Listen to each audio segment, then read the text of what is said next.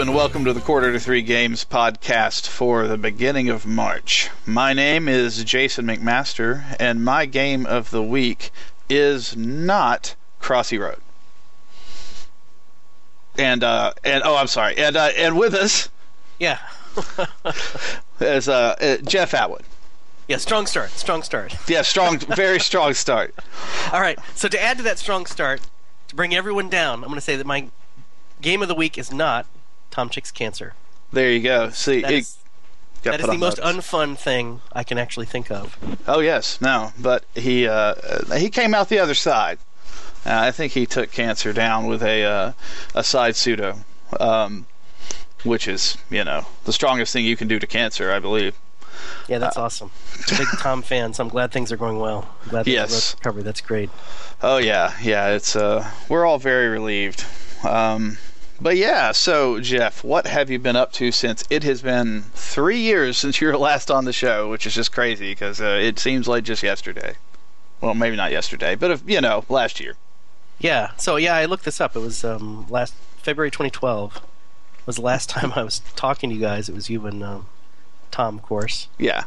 And in that, I said that my game of the week, I guess we weren't doing not game of the week at that time, we were doing fair enough, yeah, was actually the Quarter to Three forums. Oh, that's a good game sometimes. I don't know if you remember that, but my idea was that the game of the forum actually is the longest game and the game that sort of transcends all the other games that you play, because I realized that, I play the games, and then you talk about the game, and talking about the game and playing it is really this transformative part of the experience, right? It's like you have this sort of solitary experience, and then you sort of share it with others. And it's interesting that in the time that we talked, like Twitch became this huge phenomenon, and That's Twitch true. is weird because it's you filming yourself playing a game. Yeah. That doesn't sound like it would be interesting, right? But if you think about what I just said, which is you play the game and then you share your experience in playing the game, it starts to make sense. It really does, and Twitch has fulfilled quite a few interesting little bits of our industry, in that it can also work as a way for people to check out a game that they're interested in. It's really good for PR purposes. You can do streams of developers talking about their games or playing older games, like the guys from Other Side Games that are doing the revival of Underworld. They had the Looking Glass crew playing Ultima Underworld 1 earlier today, and I think Richard Garriott stopped by and everything. So it's kind of interesting. I think Twitch is pretty cool. The other thing that's fun is, and I'll probably get hate mail for this, but that's okay, that game The Last of Us. Now, I don't have a PlayStation. I have no plans to have a PlayStation. I heard it's a great game. Yeah. But I actually just wanted to see all the cutscenes. I wanted to treat it like a movie. Yeah. So I didn't do it on Twitch, but I went to YouTube and I just watched all the cutscenes. It's like, wow, that was a good movie. I actually would have watched that. I would have paid good money to sit in a theater and watch that movie, right? Like, I didn't need to play the game. The cutscenes were really good in that game, and they told this really interesting story of the relationship with this guy and his daughter, right?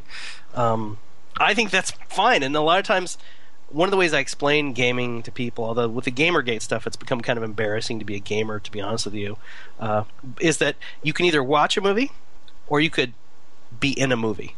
And to me, the be in a movie part is much more fun. Not that there's anything wrong with passively watching and seeing a story transpire and sitting around the campfire and telling stories is part of the that's since the dawn of human civilization we've done that, right? It's a good thing, telling stories, but it's even better when you can be part of the story. And one game I still play a lot, embarrassingly, is Battlefield 4. And one thing I like about it is it's this big sandbox.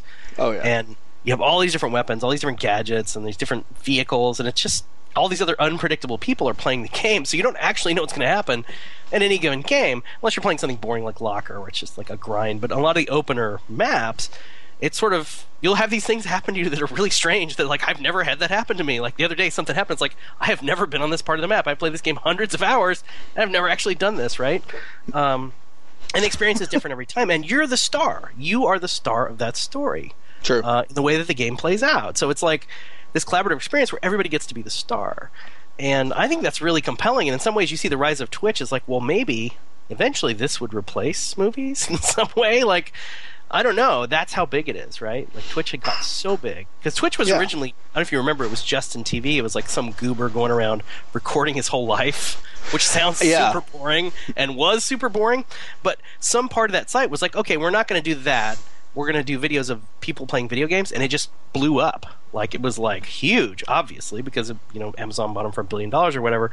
But you see why, right? Like, watching people play games is really, really interesting. And as the games get better, more advanced, we have these consoles that have 8 gigabytes of memory now, which is awesome. You can have these amazing sandboxes that are really, really fun to watch. So yeah, and one thing too that it's filled this really big niche with, and I think one of the big reasons it got to where it is I'm a big Riot Games and League of Legends fan, and they do a lot of tournaments and broadcasts and stuff, and a lot of like the higher level players will stream, and if you're interested in the game, it's a good way to like learn stuff by watching better players play, and also with the tournaments and everything, it's pretty cool to watch the competitions if you're into esports, and like StarCraft and Dota 2 have a huge presence as well. Not like League of Legends, but it does. They certainly show up. Yeah, well, I used to watch replays on Total Annihilation to learn what people were doing. Now, back then, we didn't have these fancy video streams, right? It was just, you would download this file, you would load it in the game, and then it would play back as if that person was playing. You could sort of observe from all sides. So this is just a lower friction version of that because, you don't even have to have the game installed, right? Which is nice. Right. Oh, yeah. And you just click a link in your browser, and then you're watching other people play. And this Darwinism of strategy was always really interesting to me because good strategies get copied, like, almost immediately because everybody sees, oh, that person's doing really well. What are they doing to do really well? And then everybody copies that strategy, and it gets super hard, super fast on a global scale when that starts happening. So, I played a little bit of League of Legends. I played a little bit more Dota, but I eventually stopped playing because it's like I can't spend 50 minutes per game anymore with 3 kids and like a job, and my wife has a job. Oh yeah. You get to a certain age where it's like 50 minutes for a single game starts to sound like kind of a lot, right? That's why I gave up kids and all that. Yeah, give up kids. That's a good choice. I think you should do that. And then the other thing that bothered me, although I think those games are brilliant, to be clear, like these MOBAs. Oh, yeah. Fantastic, fantastic games. The one thing I didn't like about them was that it was really true. Once you got to a certain level in the game of skill, if one person on your team is really bad, you're just super fucked. Oh, yeah. No, that is absolutely true. And that's a bummer because you could have 4 really good players and 1 super bad player. And unless the other team has another super bad player, you are boned. It doesn't matter what you do. It literally doesn't matter. You could just sit there and randomly click on stuff and you will lose. It doesn't matter. You could have the best game in the world. And it's so hard to overcome one really, really bad player. Now, an average or mediocre player is a different story, but like occasionally, or somebody drops, right? The other thing, somebody drops, like the game is just ruined because every player is so critical in those small matches. Oh yeah, and that's that's kind of like part of what goes on with like League of Legends ranked play is it kind of ends up evening out because there are people that drop, and it's really frustrating. In the end, but yes, I hate losing a 45-minute game because somebody quits. Yeah, somebody quits or somebody you got matched wrong. I mean, they do and they do a good job. To be clear, like you said, these are solvable problems. Right. You could have some level of play like bronze or something where people just don't drop. Like they have good connections, they have a really good history. They're not they're not quitters. They're not going to give up just because they're behind a little bit or whatever. Right. So I think these are all solvable problems. And then Riot Games does some really interesting stuff around culture. Yeah. If you read all the stuff they do with research about how to encourage sportsmanship and stuff. So I've actually been studying them a while. They're one of the few companies to really apply this. It was funny to hear them talk about recently they started randomly awarding these awards for good behavior. Yeah. And one of the things they said, which is true, although I wouldn't say this out loud, but they did, was that, I don't know if you know the theory of intermittent variable reward, but basically it says if you tell somebody they're going to get a reward if they do X, you don't really get a good behavior because they're doing it just to get the reward. Right. If you randomly award people for good behavior, they don't have this connection between, I must do this to get this award. They just do it because there's a chance. I don't know when it's going to happen. It's like a slot machine. This is why slot machines are addictive, by the way, because you don't really know what's going to happen, and that's exciting. Sure. Right? I might get an award for good behavior, right? Whereas if they promised it, if they said, oh, do this 50 times in a row and then you get this thing, it's about doing something 50 times in a row. It's not about, oh, I want to be on good behavior because good things happen to me when I behave like a reasonable person, right? Right, yeah. So they get it, but sometimes they're a little high schooly in the way that they talk about it, right? Like they just told people that's the reason, which I don't know if I would do that. I would talk about, like, look, this is about the broader sense of you should do this because it's the right freaking thing to do. It's not about the award.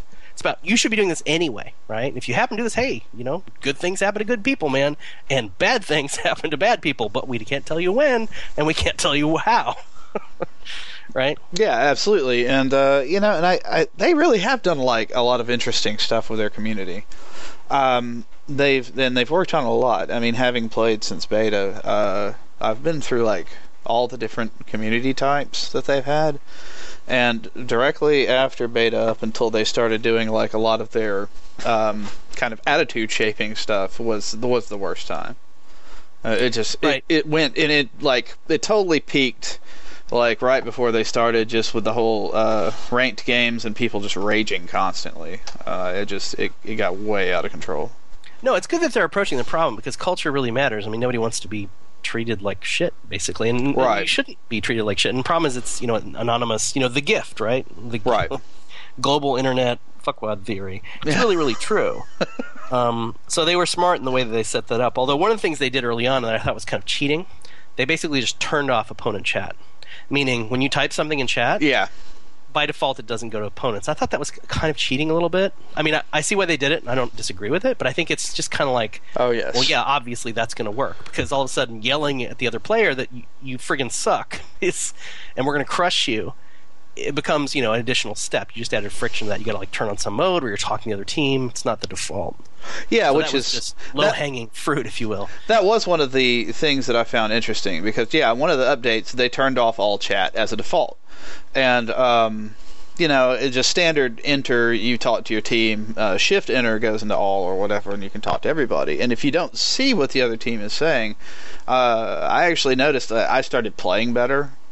That kind of thing, winning more games because you stop like freaking out, you stop like arguing with people, and it just kind of puts you in this like bad position mentally. No. Negativity. Well, yeah, negativity doesn't really work. You got to be like the positive guy. I mean, this is leadership one, right? Right. You don't go in saying, "Oh, there's no way we're going to do this. We're all screwed. We're doomed." Right? Like then it just happens that way. You're like, we can do this. Let's pull together. Like and people get excited by that. This is just leadership 101. But you could teach that. I think that's great. And anybody who hasn't, I don't have links or anything handy, but like the Riot Games, the stuff they've done, I think is fairly industry leading in this regard of trying to really actively encourage essentially teamwork and leadership. And because that's what the game is. I just had a conversation with you about, hey, if I have 5 players and one of them is just absolutely terrible, I'm boned, right? Like, the teamwork is not working. This is a game that, I mean, if you don't have teamwork, you can't win. Period. I mean, Counter-Strike was a little bit like that, but there were so many more players. Yes. That I kind of actually prefer. This is another reason actually I prefer Battlefield, because when you have 64 players or 32, yeah. The statistics are better for you. You can have 5 players that totally suck, and you're just not as doomed. Whereas if you have 3 players that suck and you're on a 5-player team, you're just quit, because you're going to have a bad experience, and it's going to take 50 minutes to play out probably if you're unlucky. And right? it's almost the exact same thing as like World of Warcraft's design, the way they changed their raids, because like when it came out, it was a 40-man raid, and you could totally carry 6-7 dudes that were just god awful. You could, it didn't really matter as long as you had good enough players. And I think that's healthier for the game. I think that's one of the flaws of that particular style of game is they just have a low number of players, and there's certain trade-offs. I think I prefer the statistical variability of having larger games with more players. There is a point of diminishing return, though. I will say that, because there are some 64-player maps where it's just friggin' chaos all the time. Oh, locker. You come out and you're just shot. It's like, what the hell is even happening? Yeah. There's guys flanking you from 3 sides, and you spawn and you're immediately dead. That's not fun either. So there's a diminishing return. I don't know that I would want 128 player games in Battlefield, although eventually one year I'm sure we're going to have this. Yeah. It needs to be a much bigger map. One thing I found that happens, and I can speak to Battlefield because I played 500 friggin' hours in this game, is they really amped up the detail in Battlefield 4. I don't think many people appreciated this, but there were a lot of little sub-areas in the map that you would fight over One of my least favorite is like the classic parking garage where you go up the ramps and the stairs. Yeah. That piece of geometry I never want to see again. Yeah. It's like if I have another fight in a goddamn garage, I'll start shooting real people, because I'm so upset. Yeah. But you have these fights and these subsections of the map, and they're really fairly detailed sections, and you have little strategies based on certain areas have like overwatch over other areas, and you can sort of hone in on, I'm on this area of the map, I'm going to hold this area down, I'm not even going to worry about the other area of the maps unless something critical is happening, because there's so many players, right? And I just can't handle going to 5 points with that many players. That's kind of, you end up compartmentalizing a little bit, even with 32 versus 32, of having subsections of the map that you sort of hang out at rather than trying to do the whole map at once. And I think as the number of players gets larger, that effect will become even more pronounced. And it's also a good argument for roles like the commander role, where you're not even really on the field, right? You're the hacker, as they call it in Battlefield Hardline, where you're just sort of doing stuff on the map. I think you could have a couple different players like that were helping in various ways. Kind of opens up a little bit. Yeah, that's actually a really cool concept too. I've never done the commander mode in Battlefield 4. It's a little bit boring, to be honest with you, because I think they should have given you the ability to drop like a serious weapon. You can drop like a quad bike. You should be able to drop like a lightweight APC or something. Oh yeah, I mean, because quad, that would quad be so bike. much better. Because then you could really cause some damage. If it was just say like one of those aluminum armor tanks, wasn't very very strong, but it could deal out some hurt, right? Because a quad bike, just who cares? The commander will drop a quad bike. You're like, great, a quad bike, because there's so many vehicles on the map anyway, and sometimes you can flank with it, but it's really rare because you can drop like supplies. You can do like the missile, which is nice. You can call in the gunship thing that people can spawn in, which is kind of a rando element in the map, in my opinion. I don't really like getting gunned down by the gunship a whole lot. It's just kind of like death. God killed you because random. Yeah. Well, yeah. It doesn't feel great. It's like it's got that Call of Duty feel to it, where you just like explode. Yeah. Yeah. There is such a thing as having too much stuff going on a map, in my opinion. One of the flaws DICE has is they tend to like have this kitchen sink theory of design where like, okay, we're going to do everything. And sometimes I think they would do better by just narrowing it down a little bit. I think that's why people like Bad Company so much, Bad Company 2, because it didn't try to do so many things. And the things it did well. Yeah. No, I was going to actually mention that. Like, Bad Company 2 was probably my favorite of the Battlefield games at this point. Like, I really like 4, though, as well. But, man, I loved Bad Company 2. Well, another problem is 4 launched on the brand new consoles. Right. And this really, really hurt DICE because you could see that they were like barely getting it together. Mm-hmm. The game was really quite buggy at launch. I mean, embarrassingly so, across these brand new platforms, right? The platforms were probably buggy. It's just a horrible way to launch a game. I'm sure they had to do what they had to do, right? Budgets and whatnot. The evil corporate overlords pulling the strings and all that stuff. But man, that's a sucky way to launch a game. Like as a programmer, I sort of could see. I was like, wow, this is bad. This is like a worst case scenario for you guys to deploy a game on 2 brand new platforms. Plus, you're supporting the old crappy platforms, right? You're supporting the Xbox 360. Mm-hmm. Your engine has to scale from like these hot new, like super high end PCs to like, these really old consoles. The 360 and the PS3 are ancient at this point, right? So it'll be nice to see when they get to Battlefield 5 or whatever and they drop. It's like these. I'm actually very excited about the PS4 and the Xbone because 8 gigs of memory, and essentially they're PCs. They have x86 processors. Like, this is kind of a golden era of gaming that we're sort of getting into, and I think it's going to be awesome. Like, I think some of the one thing they say, you know what, we're not even pretending to support the old consoles anymore. It's going to be nice. I mean, they're going to be really, really big worlds and much better than what we've seen before. So I'm optimistic about the future. Plus, it's x86 centric. This is very good for PCs. Yes, very much so. Look how easy your porting just got. I mean, God, it's like trivial. And it's kind of like been that way for Microsoft. Because like they developed a lot of that 360 stuff. It's pretty close, development-wise, I would think at least, between PC. Well, the processor architecture is so different. I mean, that's like ARM stuff, and the PlayStation 3 has this crazy ass, whatever the hell it is in there. Oh, Jesus, yeah. It's basically Crazy Town. Well, that was a nightmare. I mean, the PlayStation was like the... Well, neither one of them was a walk in the park, but now it's like x86, baby. Yeah. You know what's in there is essentially a low-end AMD 8-core CPU. Right. It's like Intel Atom level. People who think their consoles are super awesome, just, the graphics are good, but like CPU-wise, they're just okay. Well, right. 8 cores and all, but they're like literally modern Intel Atom cores. It's all in the architecture of the design. But that's okay though, because if you look at any modern game, I mean, there's no game I can think of that's CPU limited anyway. It's just ridiculous amounts of CPU power. So it was a good trade-off to make. I'm like I said, I'm bullish. I think this generation consoles is going to be. I'm gonna go ahead and call it. This could be the greatest generation of consoles. I'm calling it. You know what's funny too is that I can think of a game that was CPU throttled, and Assassin's Creed Unity on the PlayStation 4. Yeah, that was interesting. That was their biggest issue, was processing for some reason, and not graphic. It had something to do with like the sheer amount of people on screen. I see. So, but other than that, yeah, you're absolutely right. It's almost all just based on how much you can shove into graphic memory at a good speed. Yeah, I mean, on the PC we have just absurd amounts of CPU power. It's like they have no idea what to do with it all. Oh yeah, absolutely. Yeah, and sadly we're still so freaking graphic card limited. Though at least it's not really. Well, if you turn down the resolution, if you're looking at 4K and stuff, then yeah. But at a reasonable resolution, like 1080p, right, or whatever, 920 by 1080, it's pretty easy. Yeah. A $200 video card, you're going to blow everything away that's out there. Yeah, that's true. It's just, yeah, I guess that's one of the big, good lord. Is there a cat attack going on? Yes, it does seem. I apologize to my listeners. I do have a cat-based No. a cat-based mishap. This isn't about you, listeners. This is about me and Jason. That's true.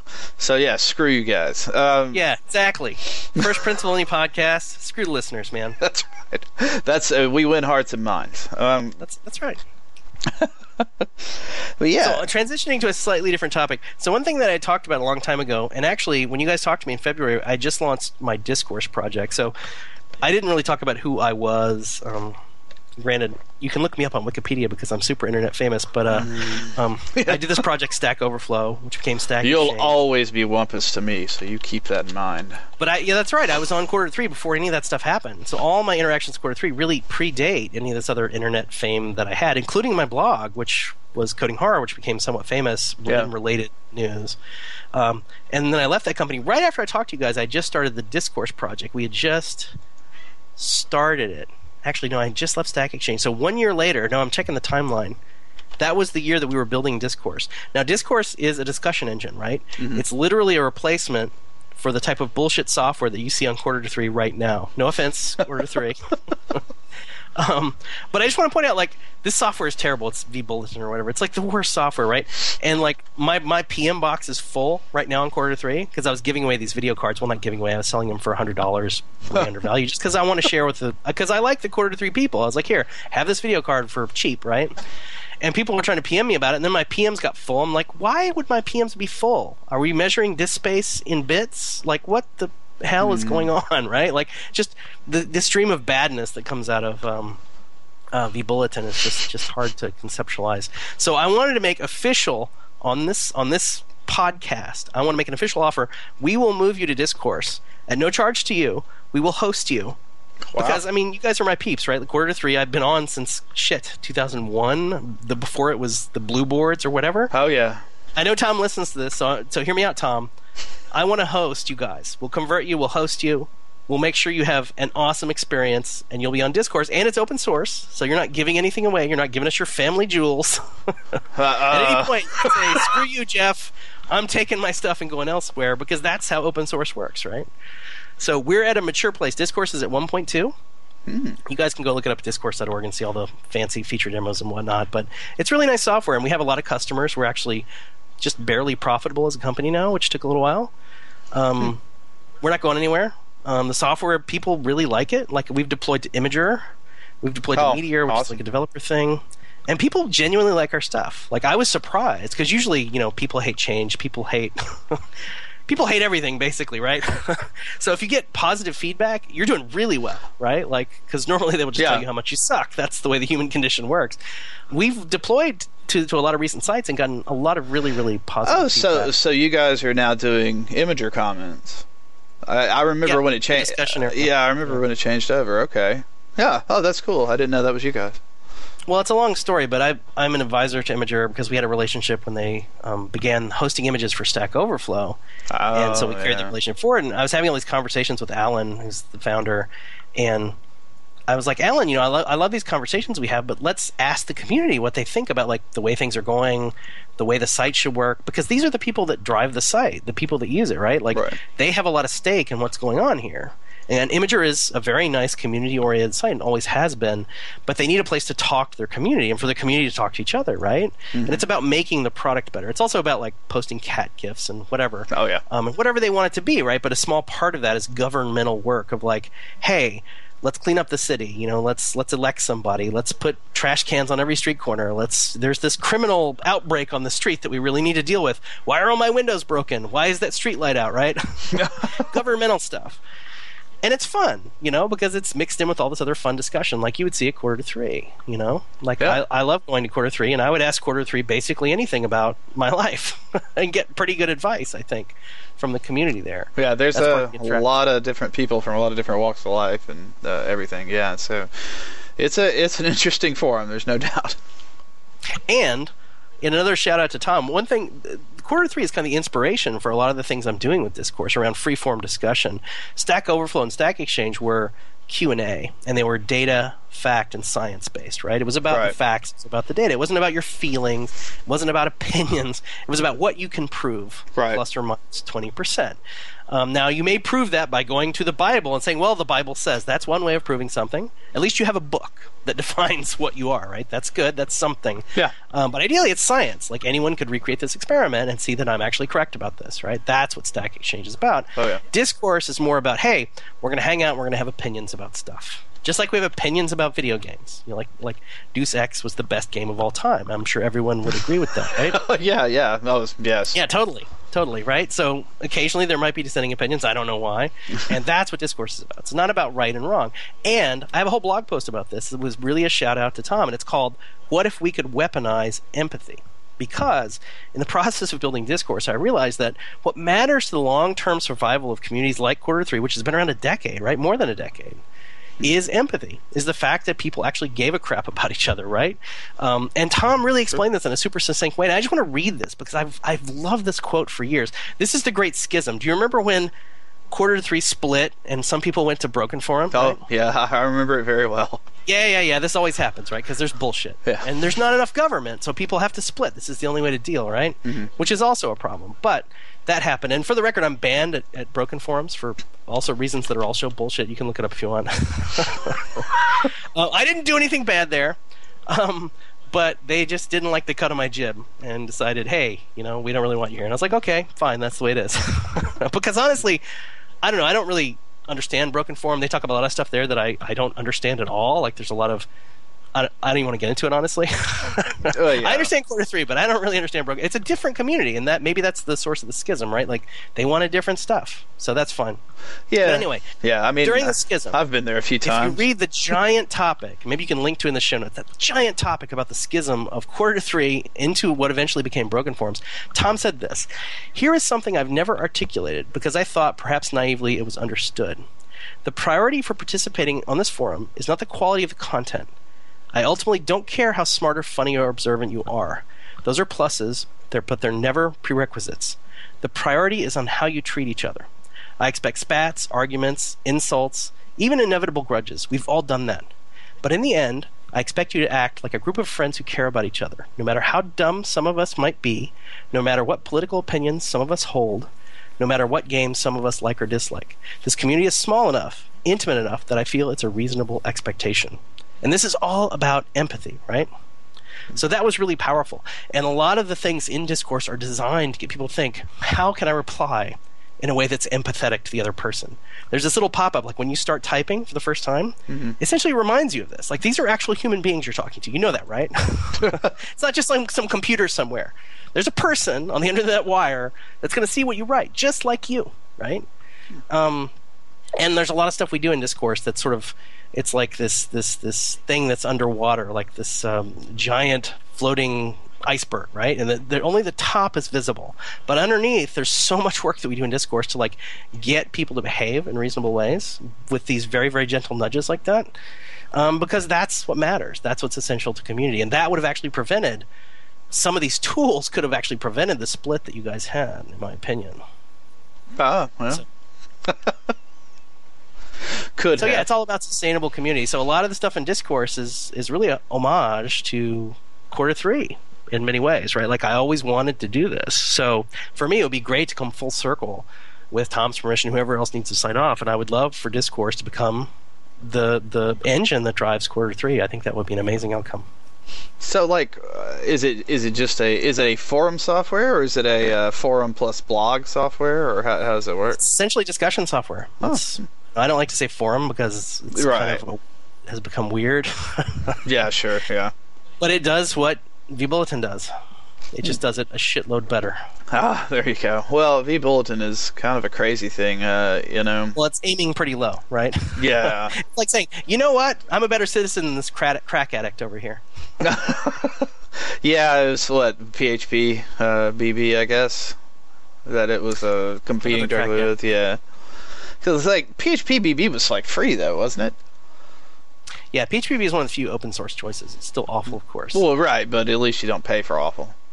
Yeah, but you can get free. There you go. What a revolutionary outcome. But yeah, that's pretty cool. Yeah, we'll have to. Yeah, absolutely, we'll have to hear from Tom. But yeah. Well, after the call, I'm going to start a topic on. No spoilers. I won't talk about the podcast, but I'm going to create a topic like proposing this, which is the way this is supposed to work, right? I create a topic, we talk about it. People tell me how stupid I am, how much everything sucks, and then we make some kind of decision about what to do. That's the way this stuff is supposed to work. Yeah. Now, granted, Tom is the key person here. Oh, of course, yes. Tom and I don't know. Is Mark Asher still around? No, the whole. Yeah, he's been gone for a while. I mean, he's still posts sometimes. Yeah, he's still around. I'm not saying. But yeah, he hasn't written for the site in a long time. Yeah, for us currently, it's me, Tom, Nick Diamond, and other special guests. I mean, of course, Bruce will do the excellent Bruce things he does, and. But yeah, a lot of it, in the movie podcast by Christian and Kelly Wand and usually Tom. Right. But yeah, so yeah, it's been a while for Mark. He works I think in a real job now or something. A real job? Yeah. What is that? The kind that has results and stuff like that. For people whose job isn't to play games all day long. Yeah. But yeah, so speaking of games, what have you been playing? Well, I'm actually this is going to sound really cliched. I know I'm kind of a one-track story. Let me just tell you, I like games where shit blows up. And the more shit, the better. Sounds good to me. So Minecraft does not work for me. I respect Minecraft as sort of a new Lego and stuff. Oh, yeah. But it's the most boring game anyone has ever invented as far as I'm concerned. And stuff like Gone Home, I played it. Oh, yeah. And I was just so bored. I was like, this house needs to blow up. Can I set this house on fire? Where's my axe, right? I mean, I get that it's this, touching story, et cetera, and it's just, I don't know. I would just rather watch that as a movie. There's certain games that I think, coming back to The Last of Us, I'm fine with a game as a movie. Just give me a movie. If it's really that passive, just do it for me. Yeah. Oh, yeah. Otherwise, make me the star, and stuff better start blowing up. Well, so it's kind of like a fantasy kind of thing for you. It's not so much just enjoying it. It's more of a kind of a fulfillment. Well, yeah, it's like let me interact with the environment. Let me do stuff. Oh, so games I have really, really liked. So I really recommend, of course. It's surprising how good Saints Row 4 is. If you haven't played that, that's brilliant. Yeah. And also, it's legitimately funny. So many games think they're funny, but they're really totally not funny. It's like stuff a 13-year-old would think was funny. Yeah. I think Saints Row has a very, very good adult sense of humor. I mean that in the best possible way. And also that Get Out of Hell, that little expansion that came out, is also very, very good, and I would play that. Far Cry 4 I liked, but I can't speak about. I'm also very, very excited about, Just Cause 3. The next gen Just Cause. I'm super freaking excited about that coming out. Oh, yeah. Mark your calendar, excited. because Just Cause 2 was like nearly a perfect game in many ways to me, in terms of the way it let you get around the world, like the way you could sort of grapple and like pull yourself in the parachute was brilliant, and you just felt like yeah, and Saints Row does that really well too, because you can fly, and in the expansion you fly. It's more like flying. It's kind of a different mechanic. But yeah, you feel like you have agency in this world because you can move around so well, right? Like all this stuff where I'm stuck on the ground here in real world. Now I can do anything. Now I can fly. No, yeah, that's awesome. I love the Just Cause games. And so Just Cause 3, super excited. And then the other thing that I played the beta of that I think has come a long way is Battlefield Hardline. And it is significantly different than Battlefield because it takes itself a lot less seriously. Battlefield is kind of a serious game in a lot of ways. It's like, serious soldiers doing serious things and completing objectives from the commander. Oh, sure. You got to get the this commander. This is just like shit happens, right? Like you're just running around and just random shit will happen to you in the sandbox, right? Which is great. And the first beta was not good, but the second beta was amazingly good. Like they delayed that game for, I don't know, 6 months or whatever. That was the best decision they ever made, because now it's like a really, really good game. If you liked Payday, and I like Payday, but I felt like this whole bot concept is kind of just not where it's at. Like having all these waves of bots, just kind of is unsatisfying. Like I feel like at the point where I'm mowing down like 50 cops in a round, like hundreds of cops actually, it just starts to lose meaning. It's just like, this is ridiculous, right? Like this doesn't even make sense. Yeah, it's a lot of cops. You think eventually they would just like drop a bomb on the place or something? Yeah, exactly. They're like, to hell with all this, we're going to nuke the city because there's like Superman is here. Right. It gets ridiculous, but the concept was neat, and the way you did the heist and stuff. And Payday does that. I mean, Hardline does that. This bank level, the heist levels, are what I think Payday should have been more like, because you're playing against other humans, which is so much more satisfying because they're so unpredictable. They're not bots, basically. And that was awesome. That was really, really cool. I would definitely recommend anybody who liked Payday but was like, bots. Hardline, I think, does that quite well, and also a faster paced sandbox, where it doesn't take itself quite so seriously, but the same kind of sandbox. So I'm really, really looking forward to Hardline based on that second beta. And that's basically it. That's all the games I really have time to play. Yeah, I'm kind of curious about Hardline, because until you'd said that, like I hadn't really paid a lot of attention to it because I assumed it was going to be like Battlefield Police. But yeah, I'm kind of interested if it's Payday-ish. Well, there's stuff like the zip lines, which once you start getting in the game, you start zip lining everywhere. Because one of the goals they said was to make it a faster paced game, and they definitely succeeded in that regard. It's also much more infantry based, which I think is a strength of the series. Like, I'm not a jet guy. I can do helis a little bit, but it's not like my favorite thing. Yeah. But the infantry combat is actually really satisfying. So this is, I think, applying strengths to the series. It's very good at infantry. Speeding it up, I think, makes it more accessible to a lot of people. And not being so serious is actually, I think, a good thing. Like, it's just really funny to be riding around in your car blaring, fuck the police and stuff, or hell yeah, on the radio, right? From Battlefield Vietnam, like they had that thing where yes, yeah, and you can do that in Hardline, or you can play the music and everybody hears it, and it's just ridiculous stuff happens, and it's it's just faster, more fun. I mean, it's not. If you hated Battlefield, you're not going to like Hardline. Right? Oh, right, yeah, sure. Not going to make you that promise. But if you didn't like Battlefield and you like Payday, but were kind of not so on the bots, I think you should really give it a shot. And Payday was a solid game. They had some really good concepts there, right? Yeah, I like Payday 2 a lot. In fact, I've played a good bit of it. But yeah, no, it's funny you mentioned Battlefield Vietnam. I remember I did this experiment once a long time ago, where you could switch out. Yeah, like you said, you could actually switch out custom music in your helicopter, and they had that map that was basically, Apocalypse Now. The first of the ninth, all that jazz. Did you play the Vietnam expansion for Bad Company? No, too? I didn't actually. I always wanted to, but I never played it for some reason. But like, you could change out music. So I tried to find the worst songs to massacre people to, and the hands down winner was "Man in the Mirror." because yeah, you could Not totally. well, what about something like Total Eclipse of the Heart? I man? tried that too. It wasn't good. I did Love's a Battlefield. That worked out a lot better than you'd expect. So wait, Vietnam would actually broadcast your music to everyone else? I don't know if it would, but it would play it for me, and that's all that mattered. It would play. That's awesome. The griefing potential there is off the charts. Oh, yeah. If you could actually do that, because think you could just make an MP3 of yourself doing whatever. Oh, yeah. And play that as a song. Oh yeah. Wow. But yeah, I used to do that a lot, just trying to figure out, what's the worst song to try to, kill a whole lot of people with, and that's it. I think there could be a whole Kickstarter game concept around the griefing game of just with audio. It could get ugly really fast, though. Yeah, it could get really ugly really fast. But the Vietnam soundtrack was amazing. They had The Bird is the Word, and like all those classic '70s Vietnam songs. The Letter. They licensed. You should actually, anyone listening, look that up on YouTube. There's a playlist of it. I was going through it recently, and they also had Hanoi Hanny or whatever her name was. Annie, Hanoi the Hannah. person who did all the what do you call that? Yeah. Where she would talk about how stupid, how America All the was misleading broadcasts, all the soldiers, and what's that called? Oh God, I can't think of the word. The propaganda.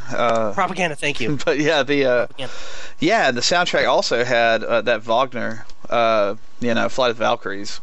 And that was what I guess kind of like inspired me in the first place. Because, I mean, the idea was that, you come on there, you get the helicopter, you fly up on the peninsula, you're playing Flight of the Valkyries, and blah, you get to pretend you're in Apocalypse Now for a few minutes. But, man, it was a pretty good soundtrack. Yeah, I remember the Letter by the Box Tops and all that stuff was really cool. I really enjoyed Battlefield Vietnam. I don't know why. It wasn't the most highly rated Battlefield, that's for sure. Yeah, I remember it. I think they just the earlier games are very primitive.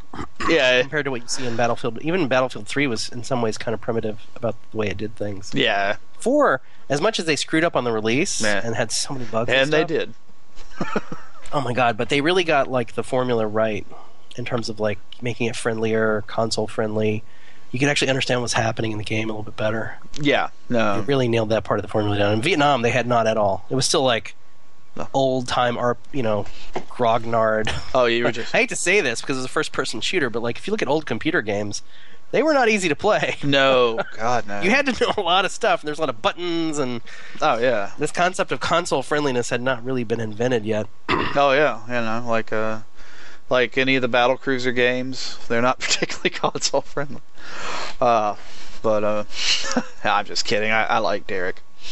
But man, his games had a lot of commands. I can't imagine those kind of games getting traction now. Gaming has changed so much. Yeah, it's just so mainstream. Yeah, it really is. That's where Kickstarter's been coming in. You see like a lot of that stuff kind of taken off there. I certainly don't think anybody would have ever greenlighted any of the big space games that are going on right now, thanks to Kickstarter. Like Elite. Yeah, got greenlit. Yeah, which is great for those guys, but it's certainly not something that most game companies are looking to make. It's almost like when you. Oh, go ahead. Did you see Toe Jam and Earl Kickstarter? Yes, I have backed it. I am very psyched. What I loved about that was the guy in the video. First, the fake British accent. Well, spoiler alert. He does this fake British accent for like a long time, and he totally got me. Then he started clearing his throat, and I was like, why would he keep this on the video? And then he like totally drops out. He's like, he doesn't have a British accent. He was punking us the whole time. Oh, yeah. But hey, he created Toe Jam and Earl. The guy is wacky, obviously. Oh, yes. But in the video, he talks about... You should watch this video, everybody listening, because he talks about how they made Toe Jam and Earl, which is a brilliant, brilliant game. We played that in college. Oh my god, I love that game. Oh, right? yeah. It was the ultimate co-op game. And then everything after that was just shitty. Yeah. Like there was the Funkatron side-scroller, and then I even owned the Xbox game of this. I don't know if you did, but I did. Oh. And it was not good either. Wow, I did not. I deserve this, first of all. I played the shitty games that came after that. But he mentions that every time they had a shitty game, it was because the publisher insisted that they do X against their better intuition, right? Right. Like Sega said, oh, you got to make it a side-scroller. I was like, okay. So they threw away the sequel they'd done and did this goofy side-scroller. And then they did the Xbox. They're like, no, it needs to look more realistic. So they threw away all the stuff and made it look more realistic. And it just didn't feel like a Toe Jam and Earl game. I remember playing that and like, why is it? It doesn't feel right, Like, yeah. And it was interesting because Kickstarter, the whole point of Kickstarter is it gets rid of that publisher bullshit. It's just the game makers making the game they wanted to make, and the people fund it directly. That part is awesome. Now, obviously, there's a lot of ways this can go wrong. I'm not saying the publishers are the only weirdness and variable in this situation. People are out of money. They suck at development. They suck at predicting what's going to happen. Oh, yeah. I'm sure it goes wrong many, many times. But it is nice to hear that, hey, in the case of ToeJam and Earl, the specific thing that was a problem, which is the publishers having these weird crap things that they make them do, is going away. Yeah. You know, that's perfect. That's exactly why Kickstarter exists. Right, know? yeah. And that part I'm a big fan of. I need to actually fund that. I'd forgotten to do that. I'm glad you reminded me. Oh, yes. Yeah, I actually have talked to Greg Johnson briefly, and I think he's going to do our show if he gets the time, which would be pretty great. Oh, please. Yeah, that'd be a lot of fun. I think he's in Albany, which is like literally next. I could probably walk to his house from where I live if he's in Albany. You should go over there El and tell him to come on the show. That wouldn't be weird. No, yeah. Tell him Jason. I have a Wikipedia entry. You have to. Yeah, look at this. I'm in the Wikipedia. Look at this Wikipedia entry. I'm not some random guy. There's a lot of people on Wikipedia, Jeff, that aren't good I'm people. I'm a married man, but I often thought, like, on dates, they were like, oh, should I add you on Facebook? No, add me on Wikipedia, baby, right? Like, yeah. That's how important I am. I don't think you understand. Well, I've been quoted on Wikipedia, but I don't have my own entry. So, I mean, it's something to shoot for. Something to shoot for. Man. One day. One day. Master. Stick with it. Stick with it. Yes. Hopefully it won't be for something horrible. Well, maybe it could work. Maybe. Whatever it takes. Whatever it takes. Whatever it takes, yeah. 10 years down the road. Those famous words uttered by Jeff Atwood that night. Well, then Jeff said, whatever it takes. And then I was like, okay. And then I was like, YOLO. And then I did it. Oh, there's going to be some YOLO. But yeah, man, that's I'm really looking forward to the whole ToeJam and Earl revival. I love those games on Genesis, of course. I just kind of it was a huge disappointment that they kind of just like went away, or did the side scroller thing and all that, but they never really got that magic back. And it was like such a cool split screen game too. Or did it split screen, or did you have to stay on the same screen? I want to say it's split screen. Well, split screen was always, I think, in there. It's just split screen side scroller. Right. And I know the Xbox split screened. So that part they got right, but it's just everything else about it was just wrong. They all got bad reviews, and justifiably so. Yeah. I played the side scroller. I don't think I ever played the Xbox one, but I remember it. It's a shame. You are not missing anything. That's good. I'm not going to go back and look. Yeah. But yeah. Speaking of crazy older games, have you followed the Good Old Games sales that have been going on? No, I haven't. I've actually kind of fallen out of favor with sort of classic gaming. Like, I think every geek goes through this period where they discover MAME. They discover emulation.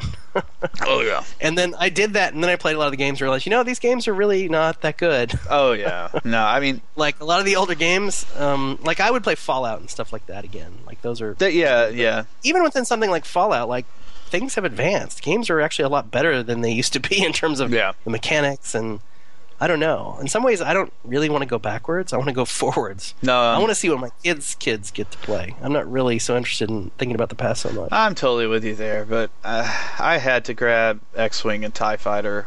I got them for a couple of bucks each, so there's just something about X-Wing and TIE Fighter. Oh, man. And Drox Operative, which I haven't. You know what I do love, though? What's that? And I think we should bring back more, is this idea that you play the good guy and then you play the bad guy. I always love that. Yeah. Like in Half-Life, there was opposing force. Yeah. And X-Wing and TIE Fighter, I was like, that was super sweet. Yeah. Being the bad guy is awesome. Like, getting to play both sides.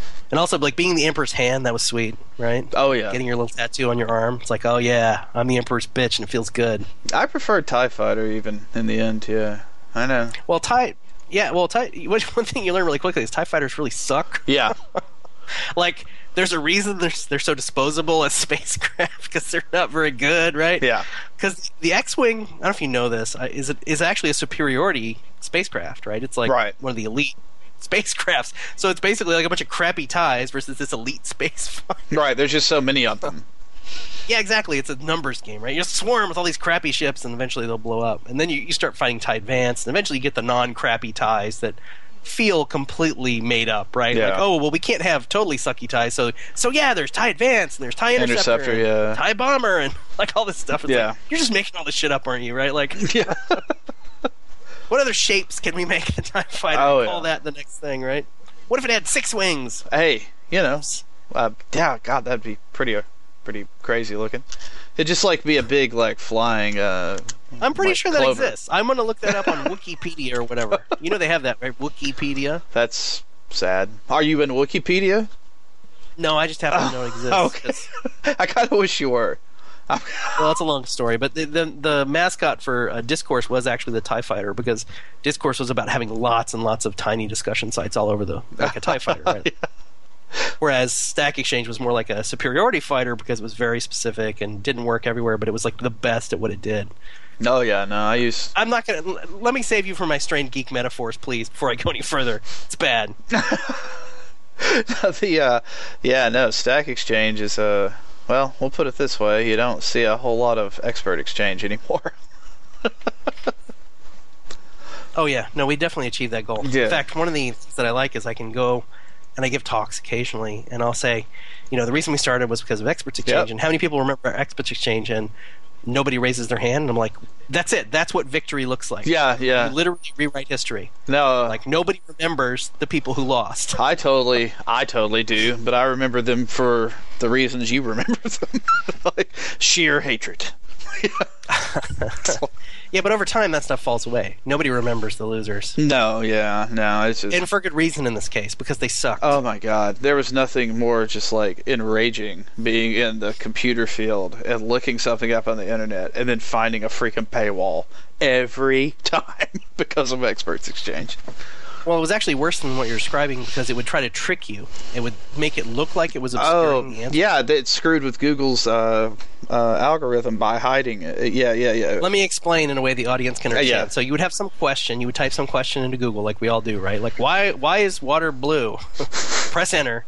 And you get a bunch of answers, or pages that look like answers to you. You click through, and if it's on Experts Exchange, it's like, why is water blue? And then it would be like, the answer would be in Klingon. Mm-hmm. It's like, why is the answer in Klingon? It's like, well, if you sign up, we can show you this answer.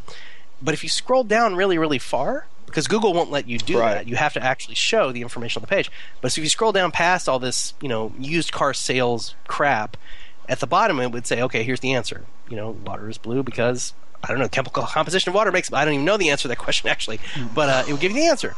So that was the game. It would just try to scam you constantly. It just felt super bad for obvious reasons, because nobody likes to be tricked. Yeah. And that's what they did 24/7. So that's why that was the original design idea for Stack Overflow. It was sort of like that, but more community oriented, Creative Commons, and not horrible, right? Not constantly trying to trick you, but like saying, hey, let's all share information, because that's how peers learn from each other, right? Right. Yeah, no, I've used Stack Exchange a ton, of course. I think everybody has. It's a very useful site for my programming and everything, really. And Stack Overflow is where I spent quite a bit of time. Well, that's great. Yeah. I mean, it's designed to be useful. Yeah. That's the main goal. Yeah. And discussions, one thing that is interesting to touch on here is discussions aren't always meant to be useful. Whereas on Stack Overflow, we won't let you post something if it's not going to be useful. Right. People get really pissed off about this, by the way. Even today, every day on Twitter, there's some rando berating me because they couldn't post their bullshit on Stack Overflow, right?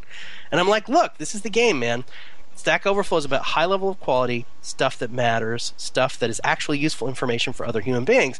Just because you have something happening to you doesn't mean it's necessarily useful to other people. You have to sell us on that, right? Explain the problem, pitch it, right? Make us believe this problem actually matters, not just to you, but to other programmers, right? Right. That's the aim.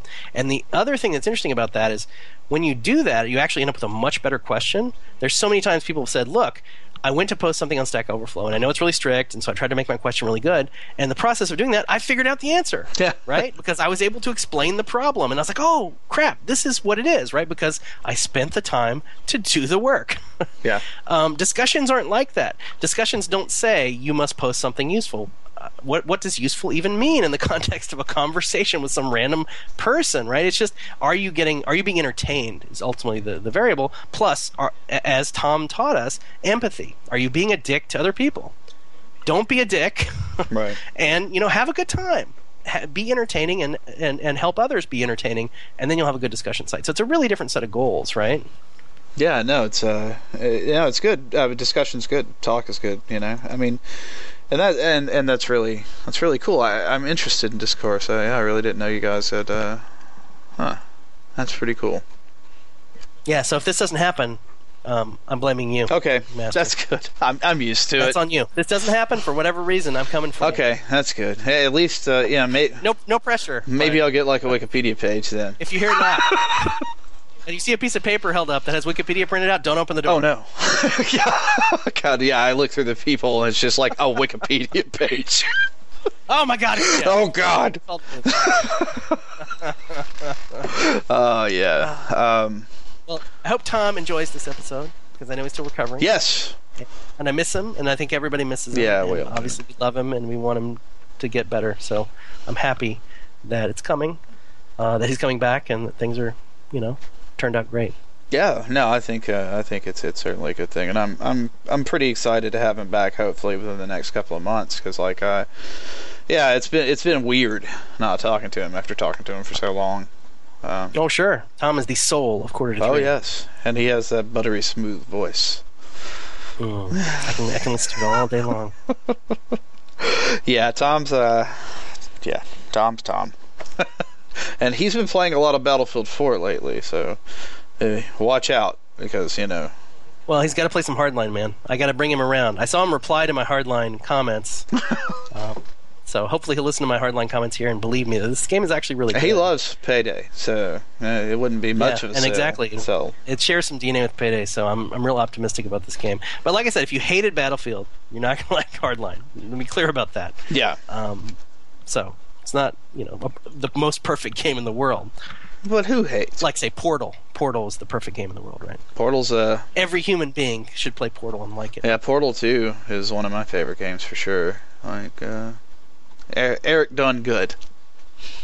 I think you should cover that on the next show. What's the most perfect video game that's ever been created? That you think every human being that played it would be like, oh my God, this is an amazing game. That would appeal to every audience, that just works on every level. Master of Orion 3. Portal's the closest thing I can really think of. Yeah, no, Portal is good. Yeah, it's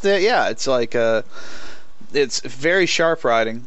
It's a really good length for what it is, and the puzzle's very interesting. So yeah, you're right. I think Portal 2 was really too long. Yeah. One of the problems that Portal 2 had was it went a little too far. Now, I actually like the writing in the second half of Portal 2 better than the first half. So it's like I don't know, but yeah, I think that is kind of part of it, because it did, like, the last bit did stretch a lot though. Yeah, it was way too long in my opinion. Yeah.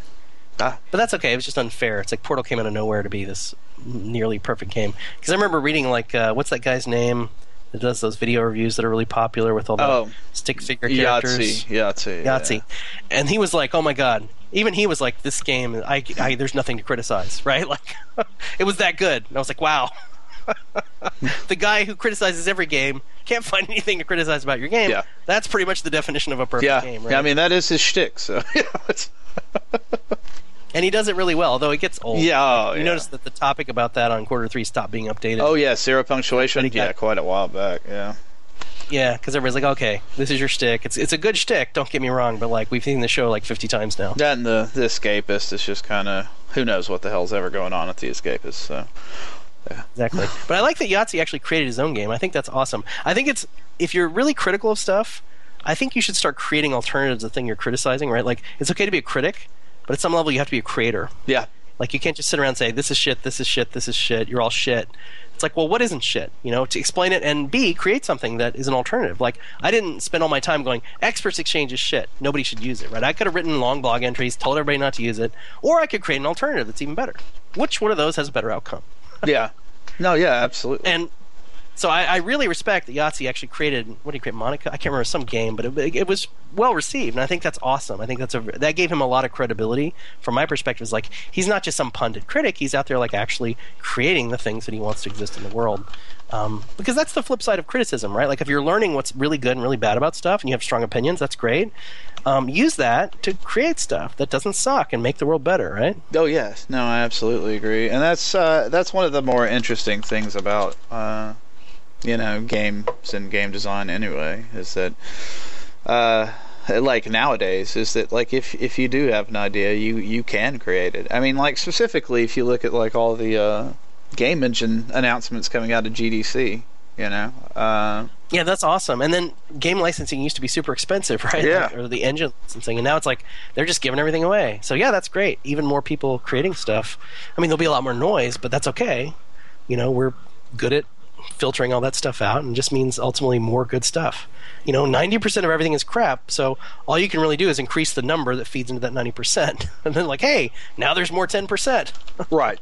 Because the number was bigger.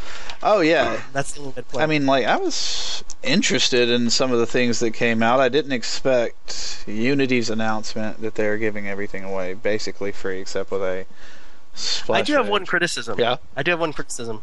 Is I'm really tired of 2D platformers. I know that a lot of indie games ultimately manifest as 2D platformers, and I just personally don't actually like 2D platformers that much. Like, I remember playing Mario and going, meh. Like, I don't know. There's something, but Mario 64 I thought was awesome, to be clear. Yeah, It's well, just that's a something to great me game. about, like, yeah. the first-person perspective, like being there. Like, I don't know, platformers are just, it's a really limited. I know it's simple and whatever, but like, I'm excited about these engine announcements because of what you said, which is, basically more people can create 3D games, right? Like first-person games. Like, that's what I much prefer to play. I'll play some great platformers. Like, one of my recent favorites was Mark of the Ninja, which was really brilliant on so many levels as a platformer. So much so that even I, who really don't like platformers, wow, this is an amazingly well-made game. But I just don't want to play 50 platformers. I just don't want to do it. Oh, yeah. And a lot of the indie games manifest that way. It's like, oh, here's another platformer. It's like, great. Oh my god, another platformer, right? Yeah, it really does. I don't care how artsy and beautiful it is. I'm done with platformers. It is kind of it does end up like that a lot. It's strange too, because like having access to the engines that they do is like, I mean, even the ones before, you could still do more than a platform.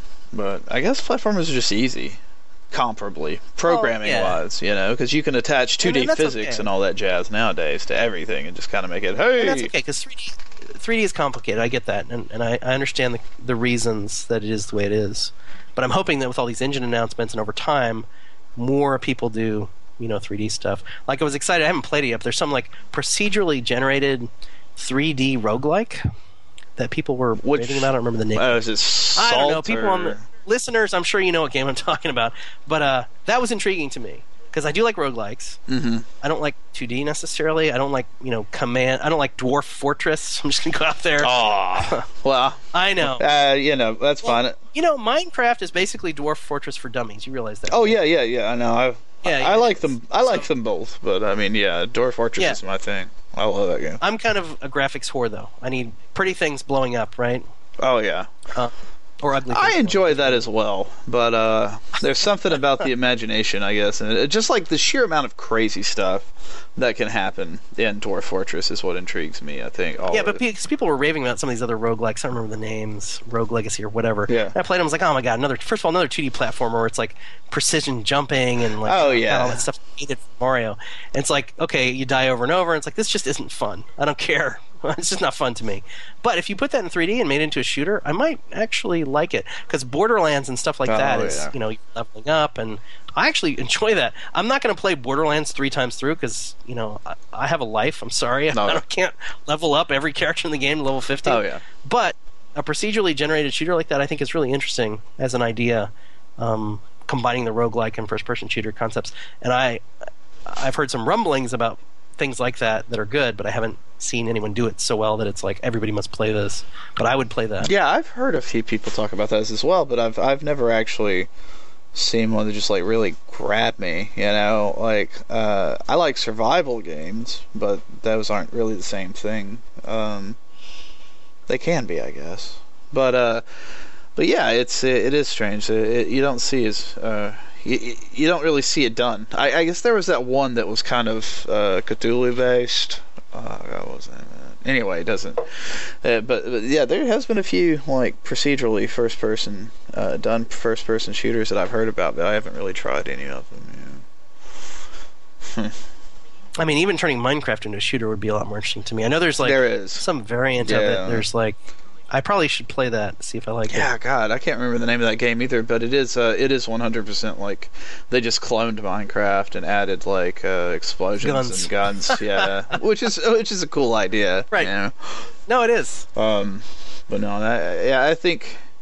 I really like procedurally generated stuff, but I'm almost getting to the point where I miss people making games that aren't procedurally generated in a way. Like, I kind of miss it sometimes, because it's like almost everything is like procedurally generated, with the exception of AAA titles and stuff. But well, even ToeJam and Earl was kind of procedurally generated, right? The that's true. A little bit random, but that was that was a really long time ago.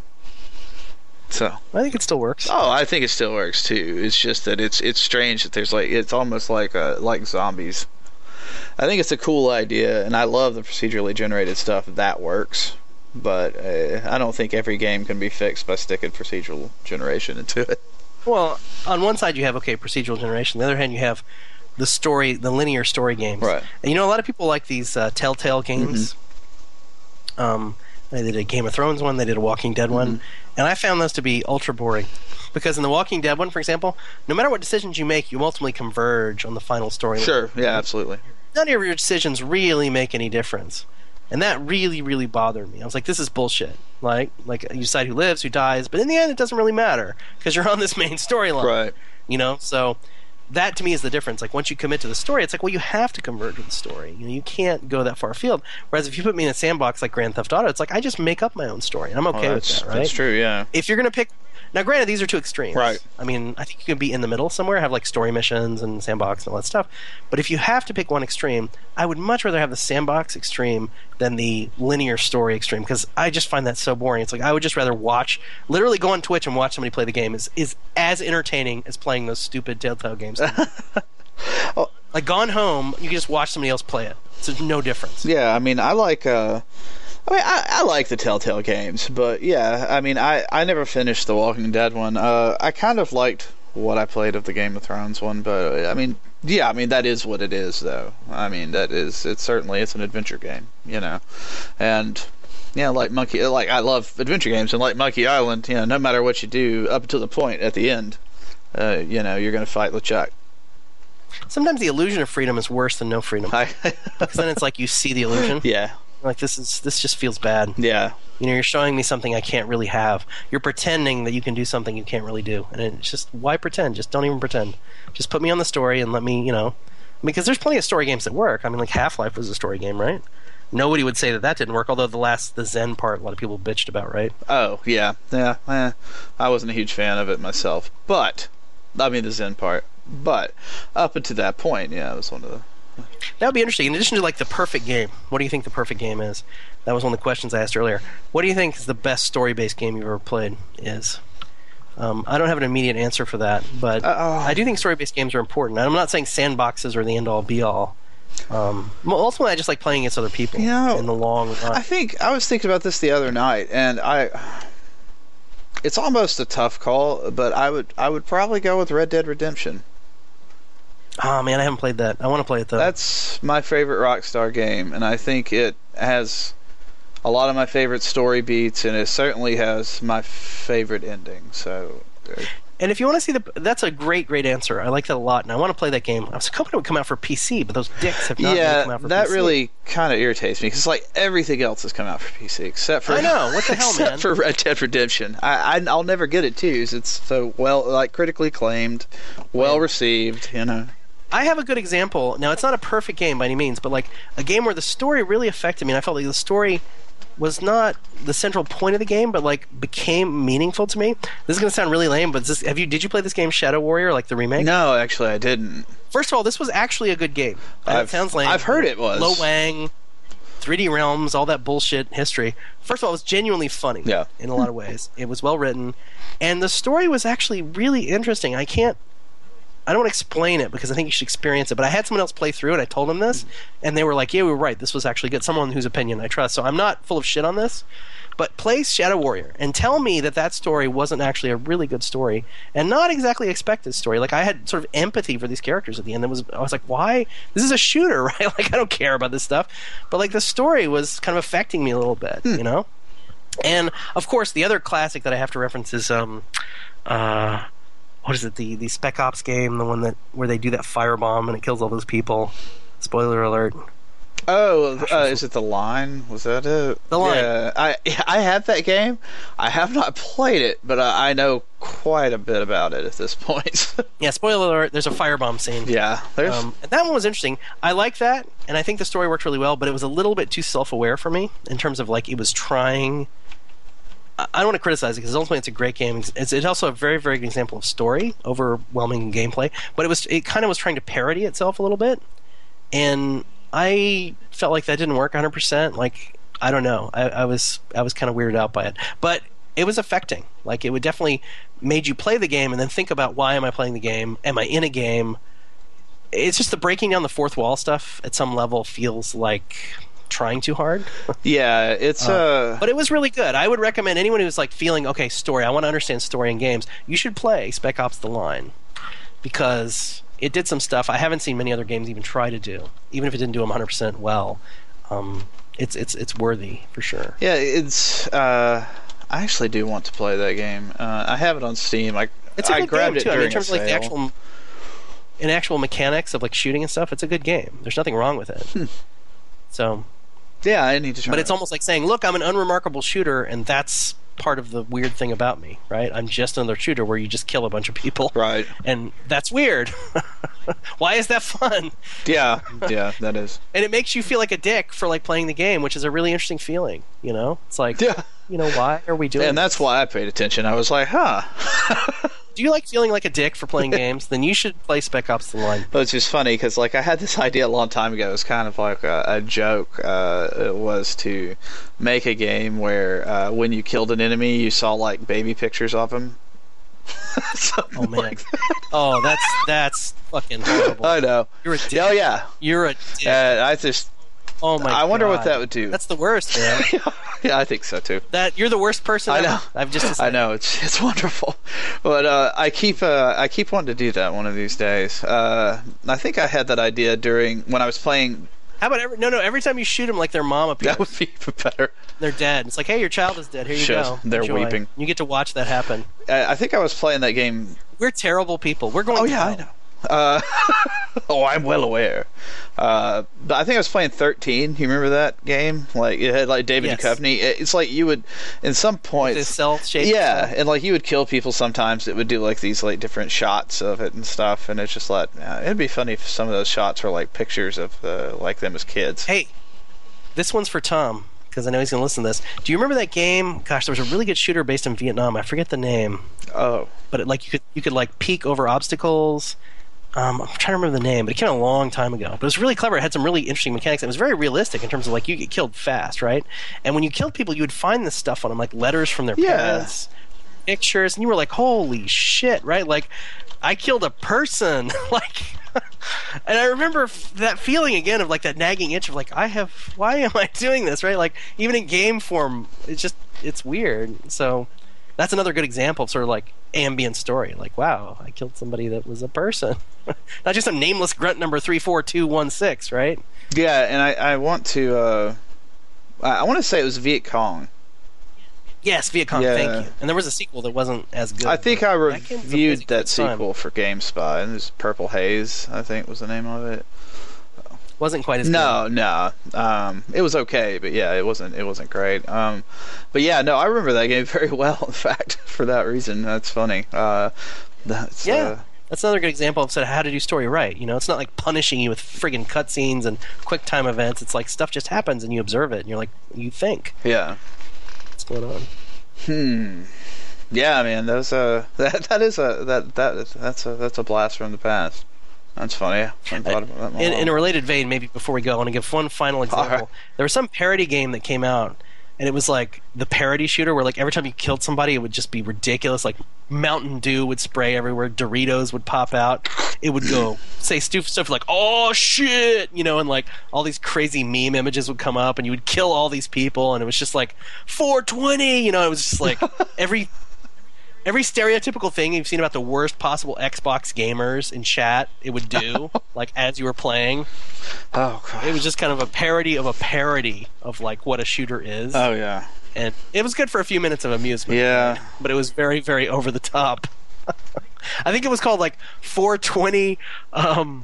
Even the name was ridiculous. I'm going to look this up after this call because I want you to link to this in the show notes because it's so ridiculous. It reminds me of, what was that? 420 Blaze It, I think was what it was called. There was like this kind of most of those parody games don't work out, but like it's called Game of the Year 420 Blaze It. I don't even remember this. You got to link to this in the show notes, man. People need to play this. 420 Blaze It, you say? Yeah. God, I need to see this. I don't even remember it. All right. I think we should end on that note because you can't end on a higher note than 420 Blaze It Game of the Year edition. No, I'm with you. Yeah, in fact, that sounds like a great idea. It actually is kind of new, this game. It's Game of the Year. Oh, yeah, that's right. Game of really every year. Well, right. Any year. You could go back in time with this game. Everybody would love it. But yeah, so Tom's playing it right now. Oh, I'm sure he is. Tom lives it. It's like if you ever saw Lawnmower Man. This is basically Tom's lifestyle. This isn't so much a game. This is like a documentary. Right. Yeah, like I said, it's like Lawnmower Man, except it's Tom instead of it. But yeah, anyway, thanks for coming on, Jeff. And everybody check out Discourse. And of course, And get ready for the changeover. Yes, that's right. Now, God willing. And I don't want anybody with Wikipedia pages to show up at my door. So, nobody wants that. No, God, no. And all right, Jason, this was awesome. And another shout out to Tom, and also to the Quarter 3 community. I've been a part of this community. I know I don't post a ton anymore, but in some ways, these are all my peeps in various ways. Yeah. And if you're listening, please go check us. Or if you want to shop through the Amazon link on the front page, it gives Tom like a couple of bucks. Or if you are listening on iTunes and you enjoy what you hear, please rate us well. If not, just don't rate us at all. That's fine. And thanks to Jeff for coming on, and we'll talk to you guys next week. 420 Blaze It. Peace out.